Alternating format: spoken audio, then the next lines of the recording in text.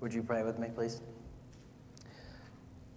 God, please let us today be excited to learn about your word that you have for us. And help us to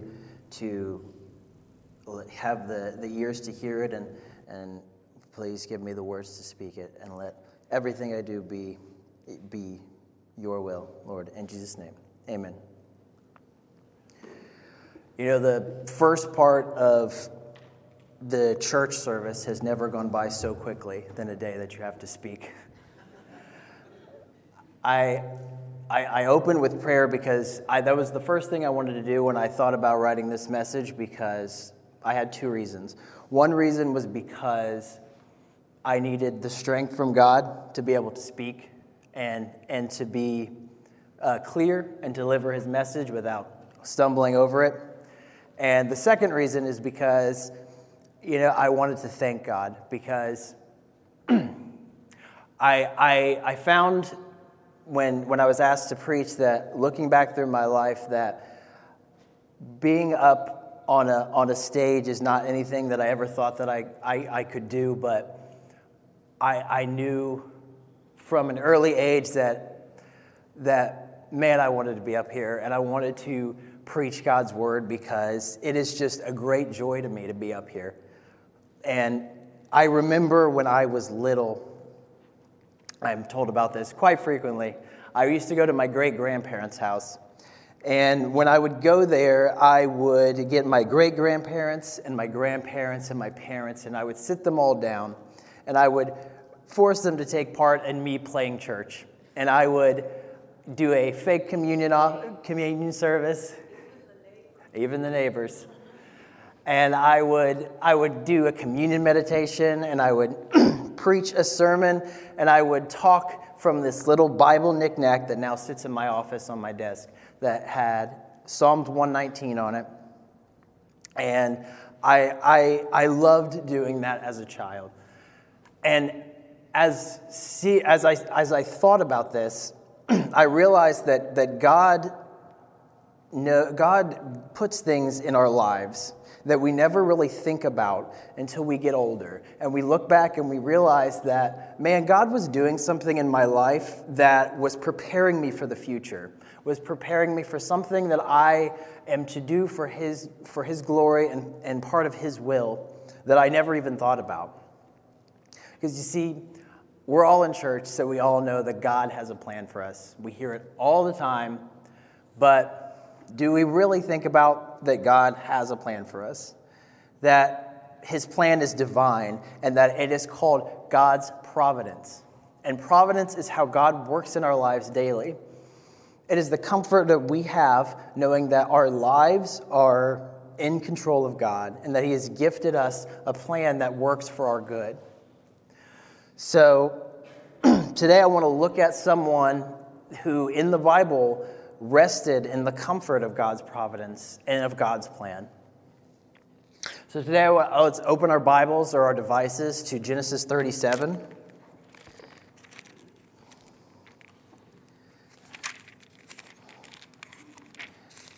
I have more verses than I have bookmarks, so bear with me. I'm going to start reading in verse 1, and I'm going to go to verse 4. Jacob lived in the land of his fathers, sojournings in the land of Canaan. These are the generations of Jacob. Joseph, being 17 years old, was pasturing the flocks with his brothers. He was a boy with the sons of Bilhah and Zilpah, his father's wives, and Joseph brought a bad report of them to their father. Now Israel loved Joseph more than any of his other sons, because he was the son of his old age. And he made him a robe of many colors. But when his brothers saw that their father loved him more than all of his brothers, they hated him and could not speak peacefully to him. Here we read about Joseph, who was a man who was very wise for his age. And we know this because we see a phrase in here that says that he was the son of his old age. This actually has two different meanings. The first meaning is what it says, which is that Joseph was the son of Jacob in his old age. Because as you know, when you get older, it's harder to have children. And so this was a miracle from God that he had a child in his old age. But also, this comes from a Hebrew phrase that means a head of an old age, or an old head on a young body, which means that he was wise for being so young. But because of this, Joseph was given special treatment. And at the end of verse 3, we see that he was given a coat of many colors, which implied not just that he was one of Jacob's favorite sons, but it also showed that he had some sort of overseer privilege over his brothers. Well, the reason that we get this is because back in the day, when you would work in the fields or you would tend the flocks,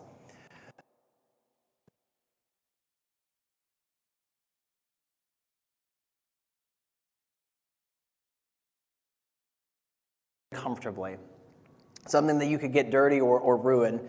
And when we think about Joseph and his coat of many colors, his coat was probably full-length sleeves down to his ankles, not really something that you would wear to work in a field or something you would wear to do any type of work other than be some kind of supervisor. So Joseph very much was the man holding the coffee cup while everyone else worked. So now in verse 2, we read that Joseph brought a bad report to his father. And this is the beginning of what people usually think of when they think of Joseph's early life. And Joseph is a little bit of a tattletale, or a little bit of a brown nose, sucking up to his father, doing the right thing, and being generally an obnoxious little brother. But I think that this is much more than just being a tattletale. I don't think he's being a tattletale at all.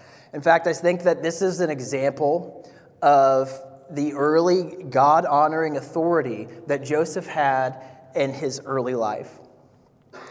Joseph had stepped up to a calling that God had for him and a skill that he had provided for Joseph to be a leadership, and he used it. And because the fact that he used it, he received a blessing, and he was favored by his father. But even though he did what God asked him, and he was blessed for it, what happened to Joseph? At the end of verse 4, we read, But when they saw that his father loved him more than all of his brothers, they hated him and could not speak peacefully to him. You know, in our lives, we want and desire to do the right thing, especially as Christians. We desire to follow God's providence, His plan for our lives, and we want to do the right thing. But often what keeps us from doing that is the opinions of others and how they look down on us, and they say that you think you're better than everyone. You are just doing what's right because you think you're superior, or they push back generally on you doing the right thing. And people hate you for it. But during those times, that is the most important times in our lives that we should remember that God is in control and He is there with us. And so we have to continue to do God's work even when most of the world pushes back against us. So let's keep reading back at verse 5. Now Joseph had a dream, and when he told it to his brothers, they hated him even more. He said to them, "Hear this dream that I have dreamed. Behold, we were binding sheaves in the field, and behold, my sheaf arose and stood up, and behold, your sheaves gather around it and bowed down to my sheaf." His brothers said to him, "Are you indeed to reign over us? Or are you indeed to rule over us?" So they hated him even more for his dreams and for his words. Then he dreamed another dream and told it to his brothers and said, "Behold, I have dreamed another dream. Behold, the sun and the moon and the 11 stars were bowing down to me." But when he told it to his fathers and to his fathers rebuked him and said to him, "What is this dream that you have dreamed? Shall I and your mother and your brothers indeed come to bow ourselves to the ground before you?" And his brothers were jealous of him, but his father kept the saying in mind. Joseph is getting dreams from God, dreams that tell him that one day his brothers and his mother and his father will all bow down before him, and that everyone will see him in a position of authority.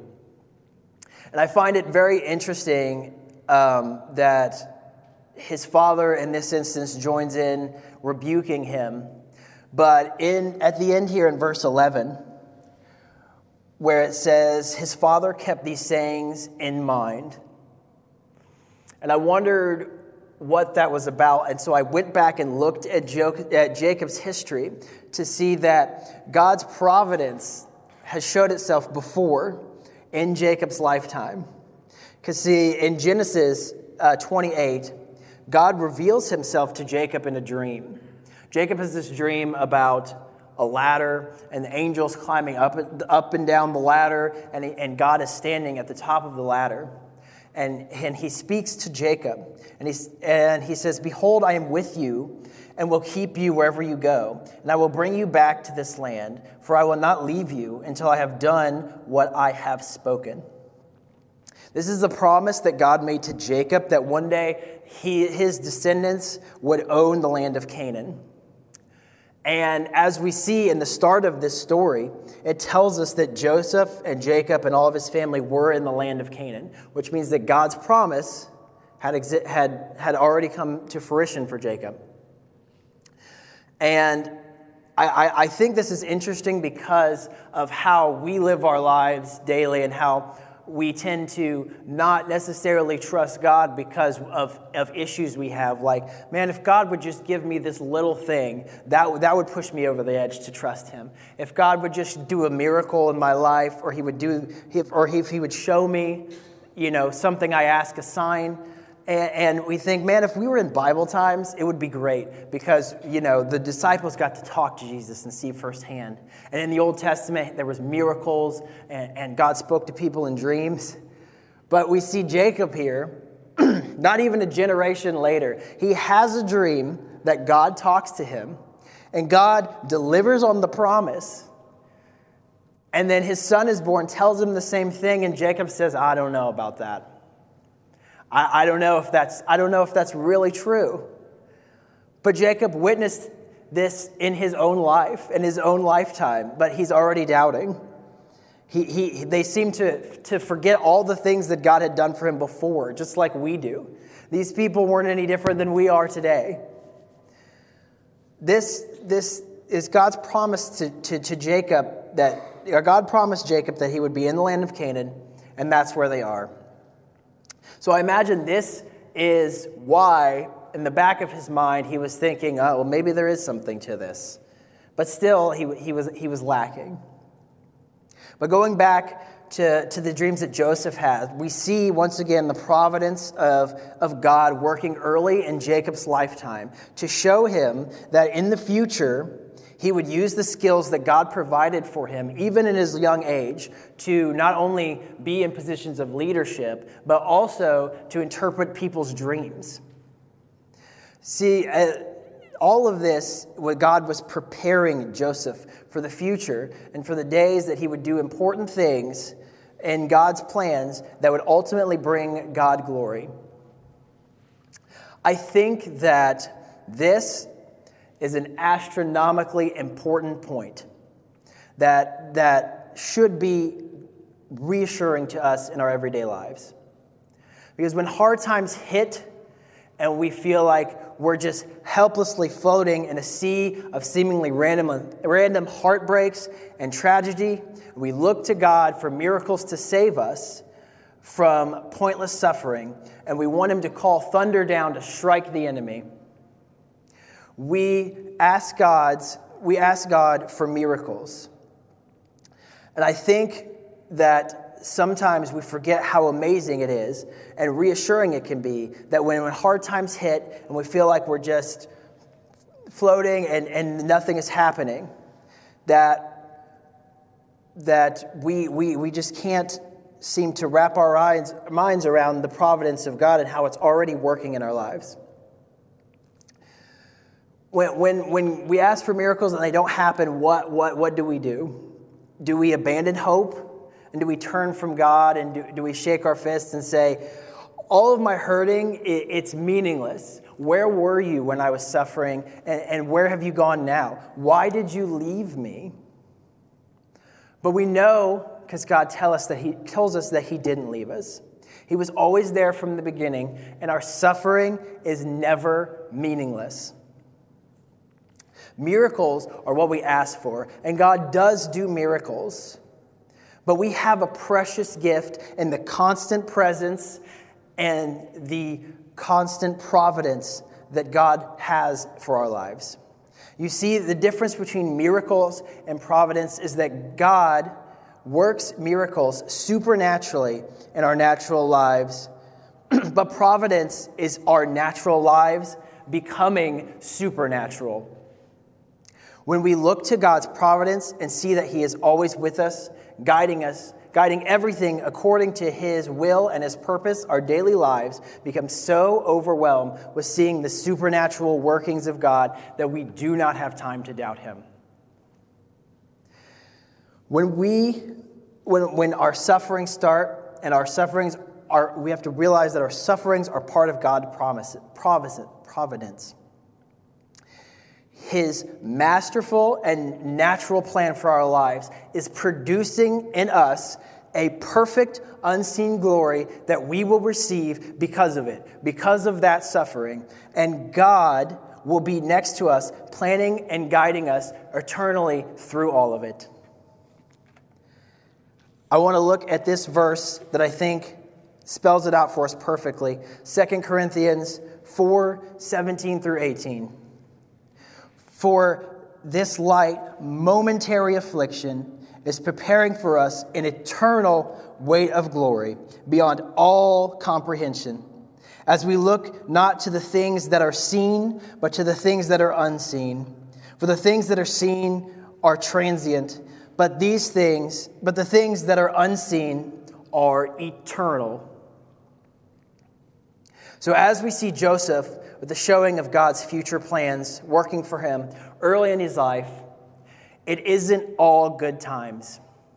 It's never all good times for anyone, not for us, not for Joseph. Though God's ultimate plan for Joseph was working for the good, and his ultimate plan for our lives are always working for the good, it doesn't always feel good. It's not always happy times. And now as I close and as I let Dan come up here now to talk to you about knowing that God is with you through the hard times, I want to ask you, do you truly know that God's perfect providence is working for you? And do you know that in all of it, in all of the suffering, it is all part of God's plan? The perfect, God-glorifying plan. And most importantly, do you believe that God will always be with you through all of it?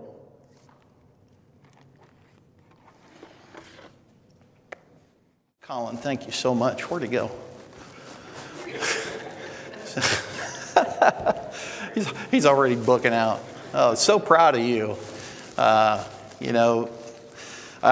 tell you a little story. I didn't share it with you, Colin, yet, but when we went to the funeral home on Friday for the Macaulay family, I ran into Ty and Reagan, and Ty was sharing with me at his church. He said, yeah, I'm teaching this Sunday for the first time. And I'm like, oh, cool. I said, that's awesome. I said, Colin and I are teaching this Sunday as well. And he goes, Colin who? He said, I don't think I know him. I said, what? Colin Clark? He goes, are you kidding me? I mean, he was just beaming. He was so proud. So I'm sure he's going to watch this after the fact and just be extremely proud of just the young man you've become. And I'm sure your parents, your grandparents, and your great-grandparents are extremely proud of you. So as we continue, I wanted to kind of open up. We're talking about stories of suffering, and I wanted to kind of step away and talk about these three famous people that we've heard of. Meryl Streep. She was 26 years old when she auditioned for the role in King Kong. Now, kids, I'm not talking about the color version. This is the black and white version back in the day. But the famous producer, and he's an Italian, and I'll try to do my best Italian accent here, Dino De Laurentiis Sr., he said ciabatta. Anybody speak Italian in here? Anybody? Nobody? Good. So I didn't know if I butchered that or not. That means how ugly. And, he didn't even call her to tell her. He waited until she came back and just said ciabatta to her. And she said that, I'm sorry I'm not beautiful enough to be in your movie, King Kong, but she now, as we know, has been nominated one of the most decorated actresses with Academy Awards in history. Stephen King, he was writing his first novel back in the 70s. He was living in a trailer, driving a broken down Buick and putting hours in as a gas pump attendant. His wife Tabby worked at Dunkin' Donuts. And when he finished his novel, he sent it to 30 publishers, and they all rejected it. He said, if my wife had suggested to me, even with love and kindness and gentleness, that the time had come up to put my dreams away and support my family, I would have done it. But now he has published more than 50 novels and is 19th on the best-selling author of all time. Lastly, Harrison Ford. His first role was Hotel Bellman in the movie Dead Heat on a Merry-Go-Round. That sounds exciting. I've never seen that, but he had all of 2 lines in that movie. And the head of the new talent, who worked on the set daily, asked Ford to come to his office, and he bluntly told him, you're never going to make it in this business, just forget it. Of course, we know that Harrison's went on to a very great career as an actor. But you see, suffering and rejection happens to everybody. It comes in various forms. There's obviously the physical suffering from pain, but there's also suffering that we find in mental health, our emotions, the emotional pain, our spiritual health. And we're going to continue to see how Joseph lived his life through that suffering and rejection. And I'm sure if I polled people in this room today, or maybe those who are watching online, you'd see that we all endure suffering in this life. We all carry extra baggage from time to time. And to some who can't properly deal or process that suffering, the load becomes extremely heavy, doesn't it? It can weigh us down. I know there's some families today that are dealing with that. It's detrimental to our health, our life, and can be to those around us. So I want to pick up Joseph's story again where Colin left off. We're going to jump ahead to verse 18. And it reads, when Joseph's brothers saw him coming, they recognized him in the distance. As he approached, they made plans to kill him. Here comes the dreamer, they said. You kind of hear the snarkiness in this. Come on, let's kill him and throw him into one of these cisterns. We can tell our father a wild animal has eaten him. Then we'll see what becomes of his dreams. But when Reuben heard of their scheme, he came to Joseph's rescue. Let's not kill him, he said. Why should we shed any blood? Let's just throw him into an empty cistern here in the wilderness. Then he'll die without us laying a hand on him. Reuben was secretly planning to rescue Joseph and returning to his father. I mean, how bad are these family dynamics? That your brothers don't seek to just continue to kid you, ridicule you about your fancy new coat, your dad's favorite. They plotted to kill him, take his life, and then they're going to create this lie to cover everything up. How deep is the hate and the bitterness towards Joseph? Now we see Reuben, he's the eldest of the brothers. He's trying to do the right thing. It sounds like, he crafted this narrative that they should just throw him into this empty cistern and leave him without shedding any blood. He doesn't want anything to do with killing him. Instead of taking a stance as the eldest brother and demanding that they don't do that.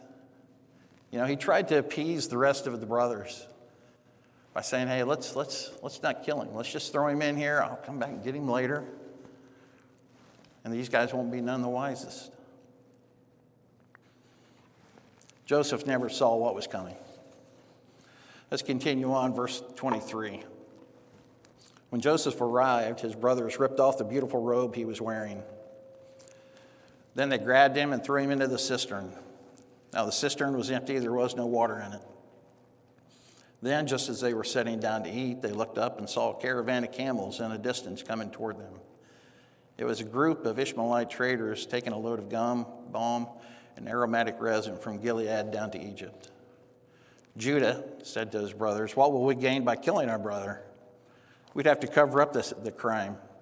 Instead of hurting him, let's sell him to these Ishmaelite traders. After all, he is our brother, our own flesh and blood. And the brothers agreed.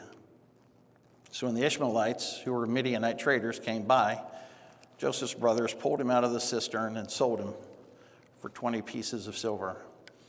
And the traders took him to Egypt. 20 pieces of silver, I think that, I looked it up, it was like the equivalent of like $5 today. They didn't value Joseph very much, did they? And you have to wonder what was going on through Joseph's mind at this point, right? I mean, he's been thrown into this pit and he's left to die while his brothers eat, just yards away from him. I'm sure he can still hear him. Imagine being rejected by your own brothers, how cold and callous that is. And then moments later to be pulled back out, thinking, well, maybe this was just some kind of a cruel joke, right? Maybe they're not going to kill me. Maybe this is part of what they're doing to me. But we know otherwise. Selling him off as a slave to these traders, what could he be thinking as he rode out of sight of his brothers, thinking, would I ever see my family again? What's my life going to be like now? Again, the emotional toll that this had to take on him. His brothers rejecting him, trying to kill him, and then sell him as a slave. Let's continue on verse 29. Sometime later, Reuben returned to get Joseph out of the cistern. Now, I have to stop. I don't know what happened to Reuben to begin with. I mean, his plan was to throw him in there and leave him, but he evidently wasn't around when the brothers pulled him out to sell him. It says, when he discovered that Joseph was missing, he tore his clothes in grief. Then he went back to his brothers and lamented, the boy is gone. What will I do now? Then the brothers killed a young goat, dipped Joseph's robe in its blood. They sent the beautiful robe to their father with a message. Look at what we found. Doesn't this robe belong to your son? They even refer to him as their brother. Their father recognized it immediately. Yes, he said, it is my son's robe. A wild animal must have eaten him. Joseph has clearly been torn to pieces. Then Jacob tore his clothes, dressed himself in burlap. He mourned deeply for his son for a long time. His family all tried to comfort him, but he refused to be comforted. I will go to my grave mourning my son, he said. And then he would weep. To lose a son, we bared witness to that this week.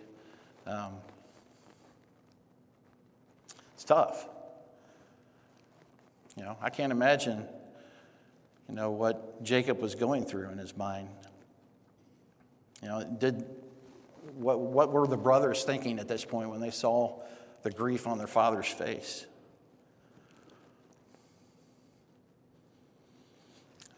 This is such an elaborate cover-up. I mean, it's something you might see on an episode of Dateline, right? Anybody like Dateline? Brenda and I are like Hook. We love to watch those shows. I mean, we've got everything in there. The scheme to kill, sold into slavery, using blood from a goat to sell the story to their father that Joseph's been killed, and surely not by the hands of their own brothers. Let's finish up the text with verse 36. Meanwhile, the Midianite traders arrived in Egypt, where they sold Joseph to Potiphar, an officer of Pharaoh, the king of Egypt. Potiphar was captain of the palace guard. And looking through this and, everything that Joseph faced in his life, not once did he ever complain to God about his situation. How quickly, just like Colin said, when we face adversity or suffering, do we look to God and say, why can't you hear me? Why are you not answering my prayers?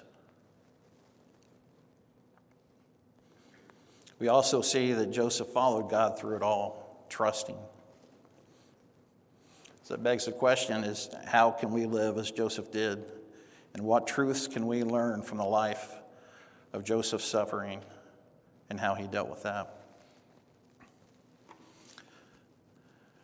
Joseph never dreamed that his brothers would plot to kill him. He never dreamed that he'd be sold into slavery. Spoiler alert, I'm going to jump ahead for the rest of Joseph's story, just so we kind of understand where this all kind of lands. He never dreamed of being falsely accused of attacking Potiphar's wife. Never dreamed of being thrown into prison. He never dreamed of meeting Pharaoh's chief cupbearer, chief baker, and interpreting their dreams. He never dreamed of being forgotten in prison. He never dreamed he would interpret Pharaoh's dreams. And lastly, he never dreamed of becoming second in command over all of Egypt. See, God's plan for Joseph could not be stopped by any one person or any one hardship of suffering that he endured.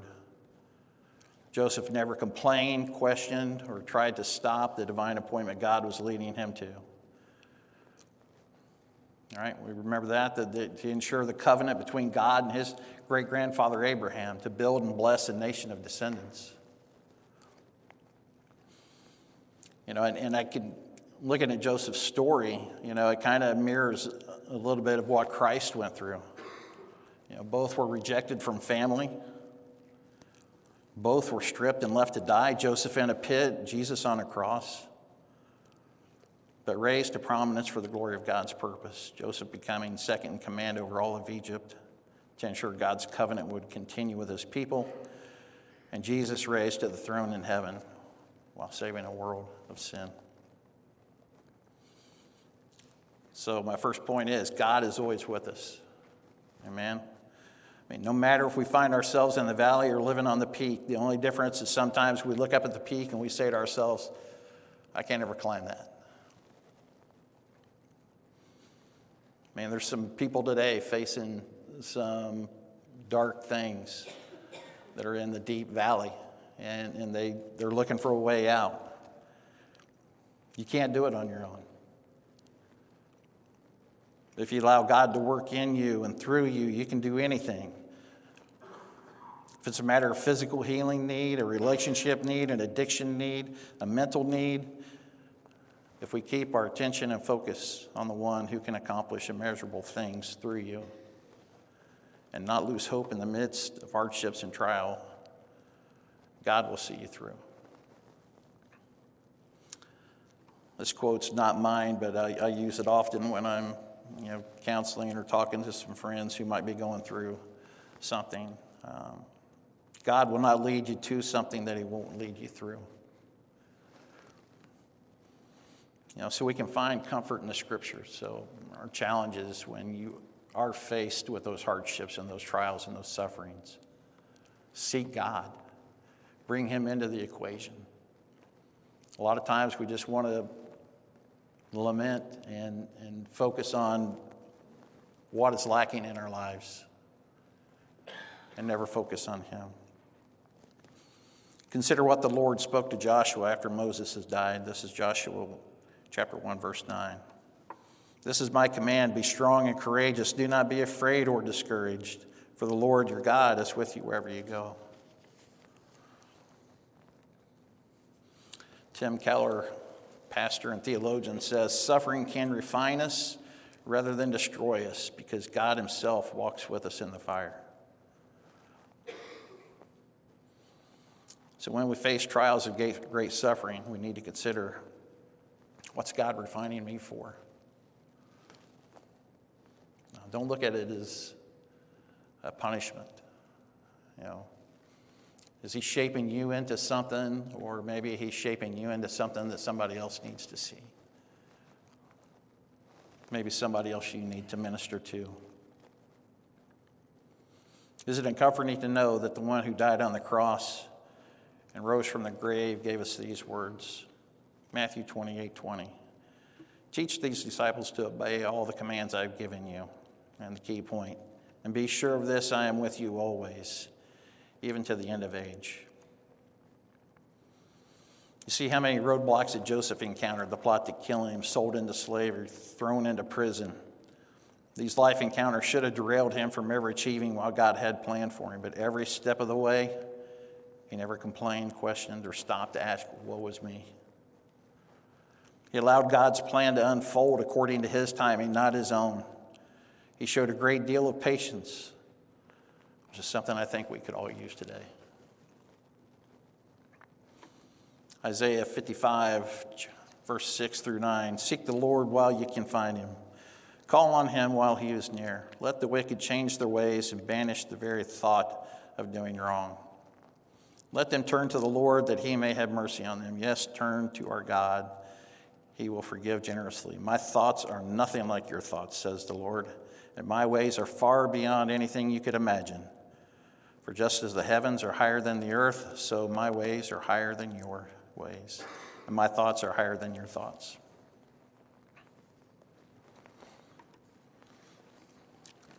And we see the end of the storybook roller coaster ride that Joseph has been on.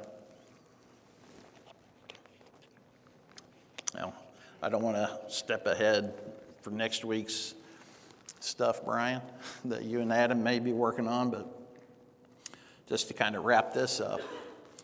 The dream was lived out when his brothers came seeking food for their families during the famine.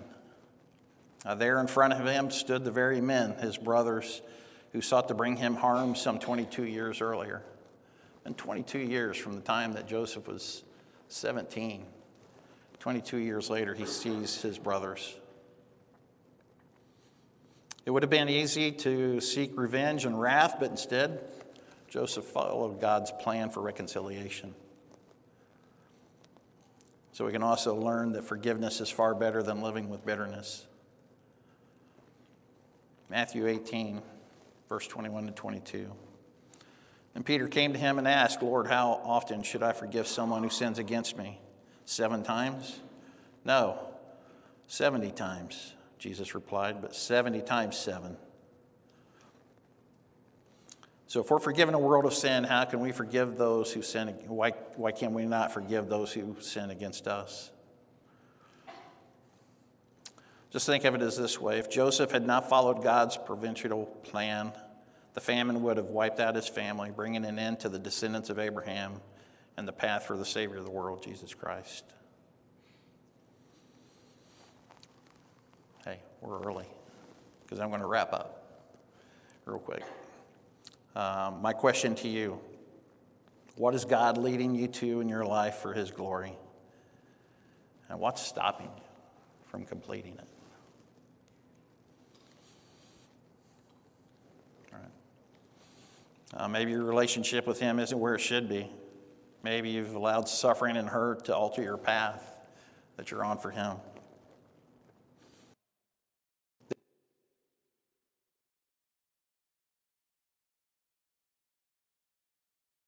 Change the life he's leading you to for his glory. You know, we've seen that in our family, just within our church, right? But, you're a phone call away from maybe a medical diagnosis that changes your life forever. Or maybe one distracted driver as you're going down the road could alter your life plans. We think that we've got all kinds of time. Right? We don't. And it all starts with having a relationship with Jesus and allowing him to work in you and through you through these times of suffering. So I challenge you today to take the first step to seek him. As the band is going to come back up now, I'm going to ask Colin if he'll come back up here and stand too as we just give this brief invitation. If you've never made a decision to follow Christ, today could be the day. Why not today? So as they play, if you have any need, if you have a spiritual need, if you need prayer for anything, please come forward. Colin and I will be up here, and we'll meet with you. All right. Let me close in prayer. Heavenly Father, God, thank you so much for being ever present in our lives. God, we thank you that as we read through the story of Joseph, we see the hardships. God, we can all relate to hardships in our own lives. The difference for some, God, is the attitude that how they face that suffering and that trial. Those who have you in their life, God, I know that they're leaning on you today. That you're molding them, you're using that trial, that suffering for your greater purpose in their lives. For those who don't know Jesus, God, and are going through those things, Lord, I pray that they would encounter Jesus somewhere, through a friend, through a relative, that they could come to know the saving grace of Jesus Christ and what it means to their life and their pain and the suffering that they're dealing with. Thank you for Jesus. Thank you for sending him into this world. Lord, I just pray that if there's someone here that needs to know you today, God, speak to their heart. Don't let them walk away. I pray for this in Jesus' name. Amen.